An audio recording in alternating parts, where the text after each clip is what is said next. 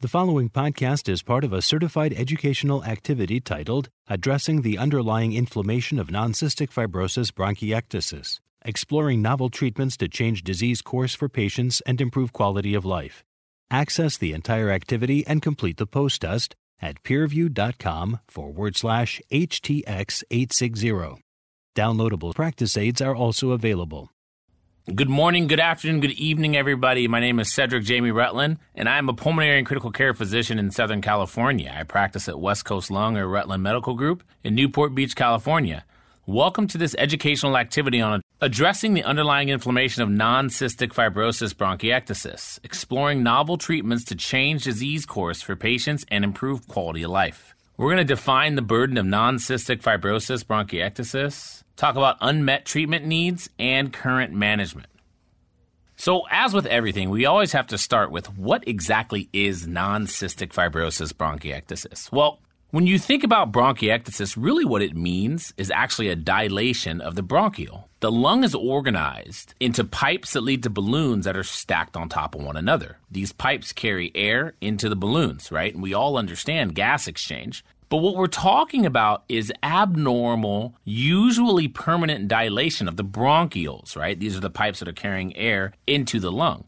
As a result of this dilation, or as a result of inflammation secondary to the process of bronchiectasis in general, you're going to get impaired mucociliary clearance, which is also going to lead to retention of secretions. And because of these retention of secretions and your airway epithelium not functioning as well in the environment, not working as well, you're going to get recurrent infections, worsening inflammation, and this all leads to further airway damage. That is bronchiectasis. But the way that we actually diagnose it is really by looking at imaging, looking at CT scans, looking at chest x-rays, and seeing bronchiectasis. We know that the symptoms of bronchiectasis are going to be anything from cough, sputum production, fatigue, dyspnea, and then you can have some other symptoms which are really secondary to the presence of this inflammatory process, like hemoptysis, pleuritic chest pains, and weight loss. When you look at bronchiectasis in general, especially in the United States, it's on the rise. The estimated total patient population in the United States right now is about 340,000 patients, probably a little bit more. Most of these patients are over the age of 65. In fact, 260,000 of those 340,000 are over the age of 65. When you look at the prevalence is increasing. And the question is, why is it increasing? Does it have to do with us recognizing the illness now, being able to define it and at least offer some form of therapy and guidance? It's probably that. Again, there's a lot more individuals that are getting CT scans these days, which is probably the most sensitive test in regards to looking for bronchiectasis. You can tell that these bronchioles are dilated on CT scan a lot easier than you can on a chest x-ray. And so I think that that's part of it, but who really knows? But the prevalence is increasing, and so we really have to look forward and think about how we're going to manage this illness moving forward in the evolution of being a human being in general. The radiographic diagnosis is really greater than the pathologic diagnosis because that's how we diagnose it, right? You can see on CT that bronchial to pulmonary artery ratio is going to be greater than about 1, right? 1 to 1.5. Normally, the pulmonary artery is bigger than the bronchial by about 30%, but in bronchiectasis, the bronchial is bigger than the pulmonary artery. And again, like I mentioned, chest CT is the most sensitive, especially when compared to chest x-ray. When you look at bronchiectasis in general, again, this is a physical finding, and I always tell my students and my colleagues, it's a physical finding. The bronchiole is bigger than the pulmonary artery. Just because you've diagnosed it, it doesn't mean that you're finished. You're going to have to identify the underlying cause. And it's idiopathic, meaning we don't know the cause in up to 50% of the cases, but overall, there's lots of things that can cause bronchiectasis, right? It can be secondary to autoimmune diseases. It can be secondary to immunodeficiencies, right? If you don't have the ability to clear infection, it sticks around longer. Because the infection's there longer, you get a lot more inflammation. That inflammation tends to not only destroy the bacteria that's present, but also can destroy the airway, especially if it's persistent, right? These patients are going to get bronchial wall thickening, they're going to get mucus plugging, and all of that can lead to airway destruction, or basically is airway destruction. Again, the way that we diagnose this, and if you have that diagnostic suspicion of bronchiectasis, you want to get sputum cultures. We already talked about getting imaging. Spirometry, looking at the patient's ability to breathe air out, is important. And then you may want to do what's called a bronchoscopy, where we take a little video scope and we look inside the lung. The reason is you want to identify if there's any organisms that are contributing. And if patients continue to produce mucus, right, and they continue to be infected, you want to be able to treat those organisms. So I always perform bronchoscopy in my patients, especially severe patients, because I want to know what organism is causing this infection. You're going to get a sweat chloride test, right? You want to rule out cystic fibrosis. You also are going to want to get alpha-1 antitrypsin levels, probably some immune globulins. You want to look for common variable immune deficiency. Remember, that's an IgG that's low. IgG is the most abundant antibody floating around in our bloodstream, right? So you're going to check IgG, IgA, IgM, and IgE. You also might get a nasal nitric oxide, as well as autoimmune testing, looking for both Aspergillus allergy, right, by checking that Aspergillus IgE, but also looking for autoimmune diseases and rheumatologic conditions, right? You're going to look for connective tissue diseases. You're going to look for vasculitis. You're going to look for rheumatoid arthritis. You're going to look for scleroderma lung or Sjogren's syndrome. You want to look for these things and identify if autoimmune disease is contributing to this airway destruction. Again, you want to identify the underlying cause because treatment's different, right? If you have an allergic lung disorder like allergic bronchopulmonary aspergillosis, you're going to treat that a lot differently than you're going to treat rheumatoid arthritis, which you're going to co-manage probably along with the rheumatologist. If it is idiopathic and you truly don't have a cause, then what you want to do is you want to treat some of the symptoms, right? You want to reduce mucus viscosity and volume. You want to reduce that cough, improve the lung function, reduce exacerbations, and you just generally want your patients to feel better. So you want to improve that quality of life. When you look at the European Respiratory Society current guidelines in bronchiectasis management for adults, again, we're going to diagnose it. We're going to potentially treat a cause. You want to look at lung function. You want to understand the microbiology, understand what organisms are growing in that airway, right? Is it atypical mycobacterium? Is it a non-tuberculosis mycobacterium? Is it Haemophilus, Pseudomonas, Streptococcus? These are common organisms that can infect the airway. You want to treat that cause. You want to improve the airway clearance and control that infection. Because if you do that, you're going to be able to control lung function and control the complications, right? So you're going to use multiple different treatment modalities to treat these individuals. You're going to use chest physiotherapy. You're going to clear that airway with certain valves. You're going to be able to use certain antibiotics to clear those organisms, right? Patients might have very severe lung disease that leads to significant inflammation and complete lung destruction. They might need a lung transplant. You're going to have to be able to identify that. You're going to be able to use anti-inflammatories. You're going to want to be able to educate your patients on non-cystic fibrosis bronchiectasis so they can understand their own management plans, right? Self-management plans. You want to reduce that exacerbation. You want to reduce that hospitalization and that mortality and increase their overall quality of life. When you look at airway clearance strategies, what we're really talking about here is inhaled saline, right? You want to use hypertonic saline to help pull those secretions out. You want to use chest physiotherapy. You might use an oscillatory positive pressure device. You might use something like that. You also might use a high-frequency chest wall oscillation vest, right? You put the vest on. Really what you're trying to do is beat up the chest to get that mucus out of there. You don't want that thick mucus just sitting there because bacteria love it. They can sit there, they can grow, they love the mucus, and that leads to more airway destruction. These are problems that we want to be able to handle. When you look at the European Multi-Center Bronchiectasis Audit and Research Collaboration, in addition to the Bronchiectasis Research Registry, again, these are both big registries where we look at a lot of different bronchiectasis patients in Europe and the United States and really understand what's going on, which organisms are causing infection most commonly, right?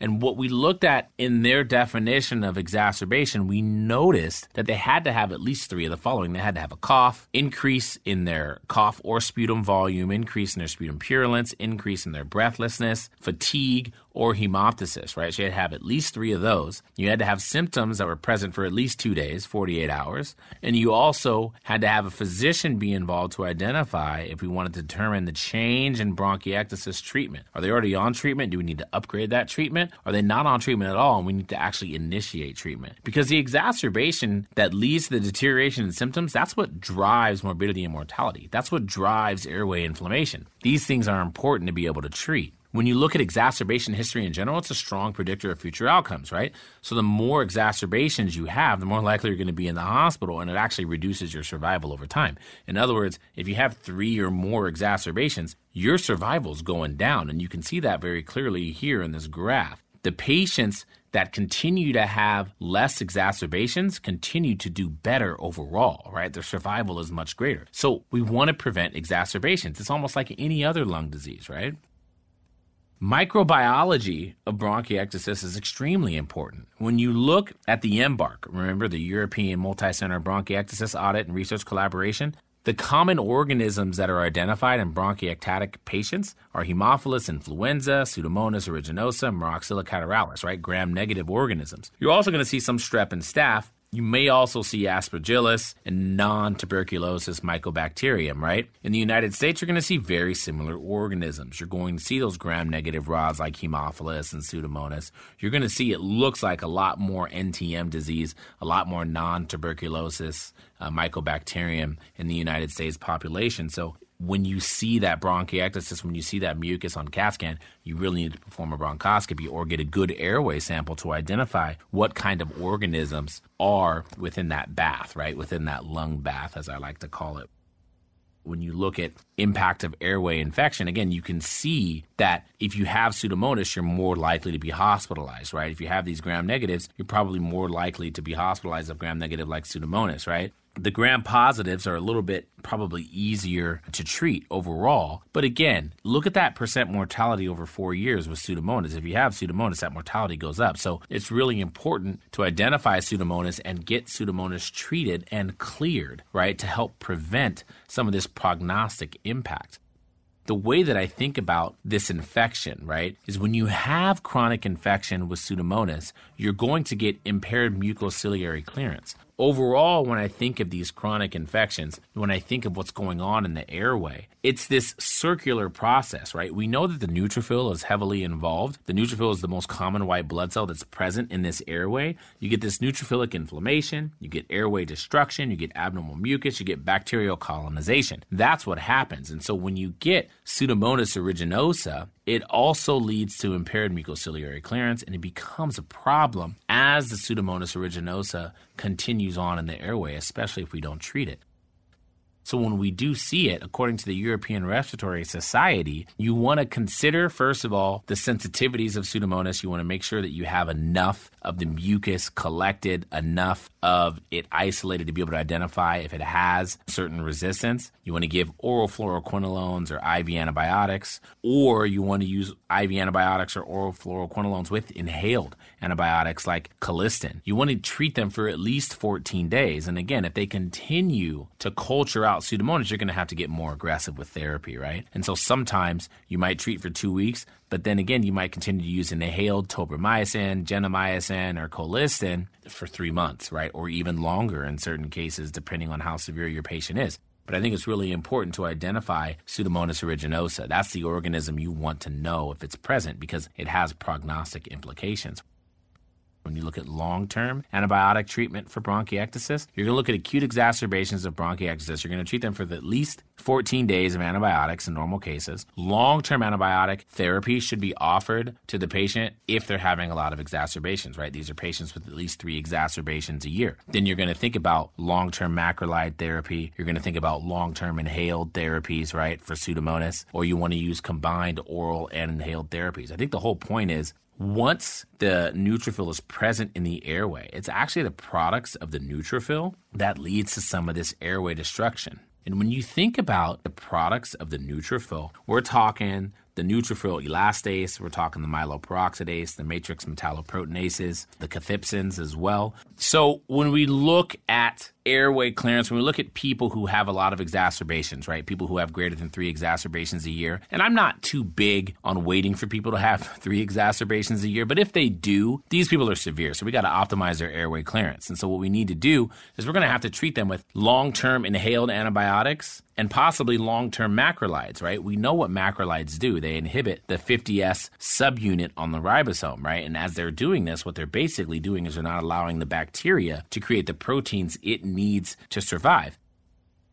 All of these products lead to airway destruction because they not only destroy bacteria, but they also can destroy your airway. In fact, when you look at macrolides, yes, they inhibit the 50S subunit on the ribosomal subunit. We know that, and we know that it inhibits the bacteria's ability to make proteins. But there's other things about macrolides that are actually very interesting. When you look at the studies of macrolides, they're not only likely bacteriostatic, maybe even bactericidal, but they're also anti-inflammatory. When you look at certain cytokines and chemokines, they actually do inhibit some of the production of cytokines and chemokines. Remember, a cytokine is a molecule that travels a pretty long distance in the bloodstream that leads to recruitment of certain white blood cells into the area. A chemokine is going to allow the local environment to express certain receptors to make certain that the white blood cells and their products can get to the area where they are actually being recruited. And so when you look at macrolides, they actually reduce the level of interleukin-8 and other adhesion molecules. They also reduce the level of TNF-alpha, the elastases that lead to airway destruction. They reduce interleukin-6. They also reduce eosinophilic cationic protein in addition to matrix metalloprotease 9. And again, these products are involved in that airway destruction. So macrolides are actually very helpful, right? So they not only inhibit the bacteria's ability to make proteins, but they also inhibit some of these inflammatory products that can lead to airway destruction. In fact, when you look at the efficacy of macrolides in bronchiectasis, you can see that the pooled effect shows that macrolides reduce exacerbation frequency by 51%. Again, this isn't surprising. Not only does it suppress some of the bacteria growth, but it also reduces the inflammatory products, right? When you look at the time to first exacerbation, it increases that time by 54%, which is great. Quality of life significantly improves as well. So I think if there is a therapy that's important to understand and know in these patients with bronchiectasis, it is macrolide therapy. When you look at inhaled antibiotics, the theoretical advantages include delivering high concentration of a specific antibiotic to the airway, and you don't get those systemic side effects, right? So it's like a local therapy. But remember the treatment burden, right? Remember how many times a day they have to inhale this tobramycin or this colistin, and also the local tolerability. And you also have inconsistent results in the randomized clinical trials like Orbit 3 and 4. When you look at inhaled corticosteroids, they're widely used, right? But there's little data to suggest that they're effective, and the guidelines do not really recommend their use, except when a patient has something like ABPA, right, which requires a diagnosis of asthma, or if the patient has asthma, that's when we know steroids are really effective, and that's because of the asthma, not necessarily because of the bronchiectasis, so you really want to think about that.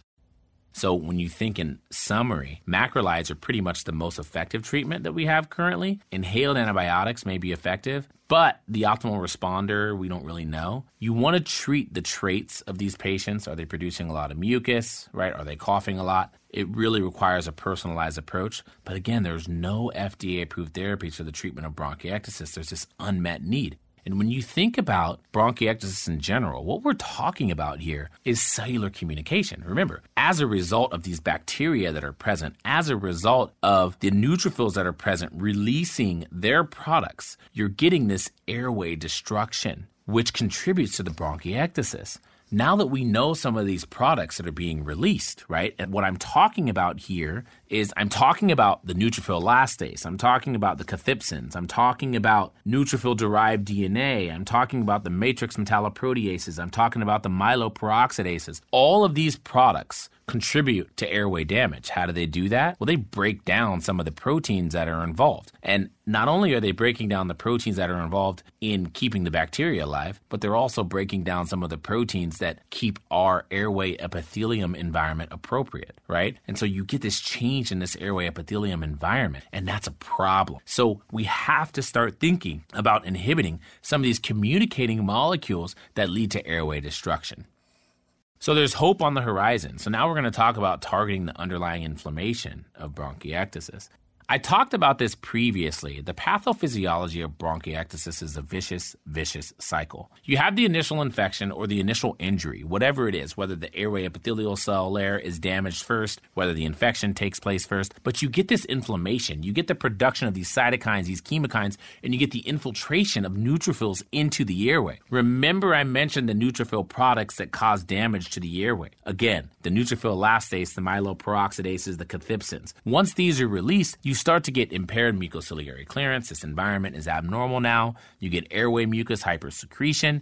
You get obstruction because of the mucus that's present. You can't breathe that air out any longer. You start to get the colonization of the bronchiole. You start to get infections, Haemophilus, Pseudomonas. You get Staphylococcus, Streptococcus. You might even get non-tuberculosis mycobacteria.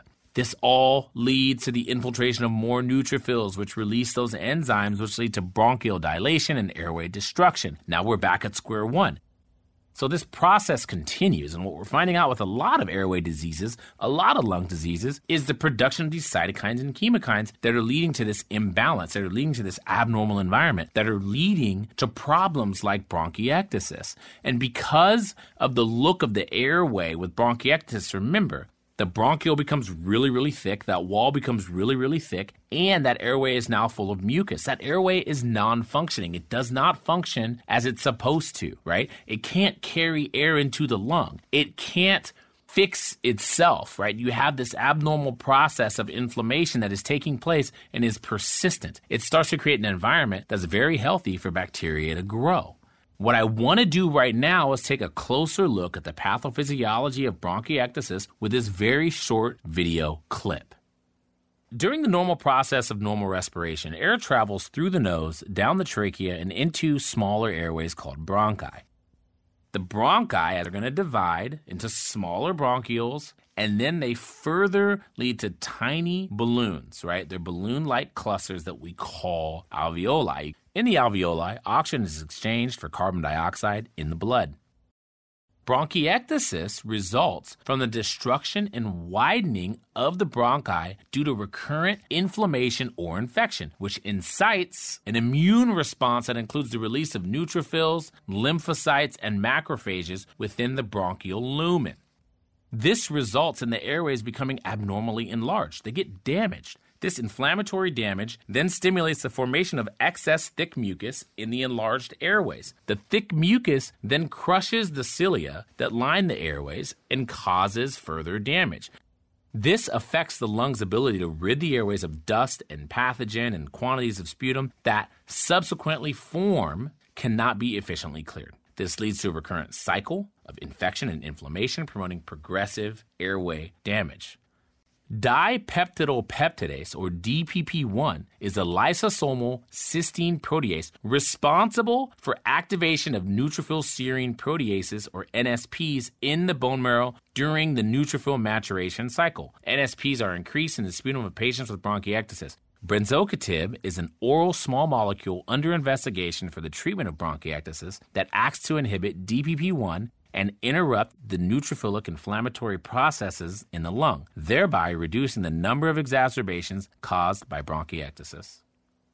The reason why you want to have novel agents targeting inflammation is because we don't have an agent that targets inflammation in this disease. So there's an urgent need for effective therapies to break this vicious cycle of inflammation, lung damage, and infection for patients with bronchiectasis. So agents such as the DPP1 inhibitors, brensocatib, which target neutrophil serine proteases, may block inflammation and break this vicious cycle. I think we now understand with lung disease, it's all about inflammation, right? When we think about other lung diseases, we know that there's certain cytokines and chemokines and certain cells that are involved that lead to this inflammatory process. When you look at DPP1 inhibition and you look at the phase 2 WILLOW trial, it increased the time to first exacerbation when you compared it to placebo. In other words, since it was inactivating some of this neutrophil activity, these patients weren't exacerbating as much. That's a good thing. The other thing you notice is that there were more patients with less exacerbations that were on therapy. You can see that very clearly in this graph. And I think it's very important for people to understand that people that were on placebo we're more likely to have more than 0 exacerbations. I think it's important to understand that here's a molecule that may actually be doing something positive for these bronchiectasis patients. And I think it's important to understand the physiology of how it works. It's important to understand the mechanism of how it works and to think about how the neutrophil is releasing all of these enzymes. But some of these enzymes need to be activated by dipeptidyl peptidase 1. And if we can inhibit that activation, you're actually improving exacerbations and you're increasing the time to that first exacerbation. When you look at the change in sputum neutrophil elastase concentrations with this DPP-1 inhibitor, you can see how that elastase concentration goes down as soon as you initiate brensocatib. You can see that very well here. After 24 weeks is when the study was over, so you can see that elastase concentration goes right back up after you stop using the therapy. But I think it's important to understand, again, what are we actually doing? We're inhibiting the neutrophil's ability to be as activated, which I think is important.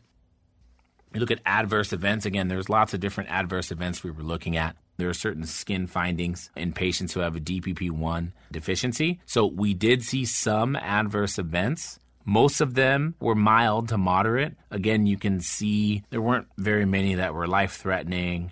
So I think it's important to understand that. I think it's important to always look at adverse events and understand what we're doing. I think, again, the mechanism of action of the DPP-1 inhibition can lead to some skin findings. I think it's important to understand that. But I also think it's important to offer patients that have bronchiectasis, especially idiopathic bronchiectasis, some bronchiectasis specific treatments. When you look at brensocatib overall, there's other areas of study as well. So again, we're looking at other potential uses for brensocatib as well as a scientific community, and I think it's important to do that to understand if this medication can help us in a lot more pathologies. There are other agents under study, like benralizumab. Again, that's an interleukin-5 receptor inhibitor, and roflumilast, right? And roflumilast is a PDE4 drug as well. So again, we're looking at different drugs that hopefully will be able to help patients that have bronchiectasis.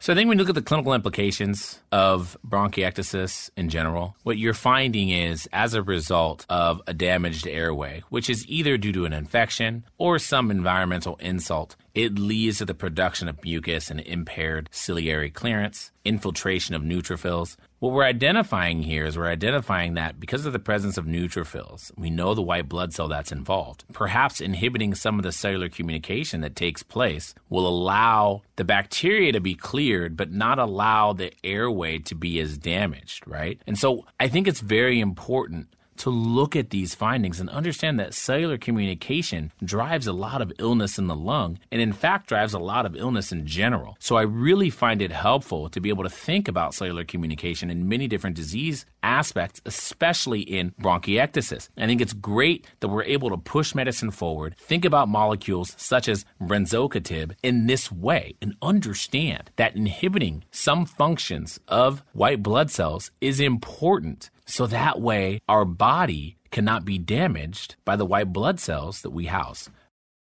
I really appreciate you guys being here today. I'm glad you guys understand that bronchiectasis is characterized by this vicious cycle that I just explained, but we also understand that novel agents that target the underlying inflammation of bronchiectasis offer potential new means of treatment and hope for all of our patients. Thanks a lot. This activity is certified by PVI, Peer Review Institute for Medical Education. Thank you for listening. Download materials and complete the post test for instant credit at peerreview.com/HTX860. This activity is supported by an educational grant from INSMED.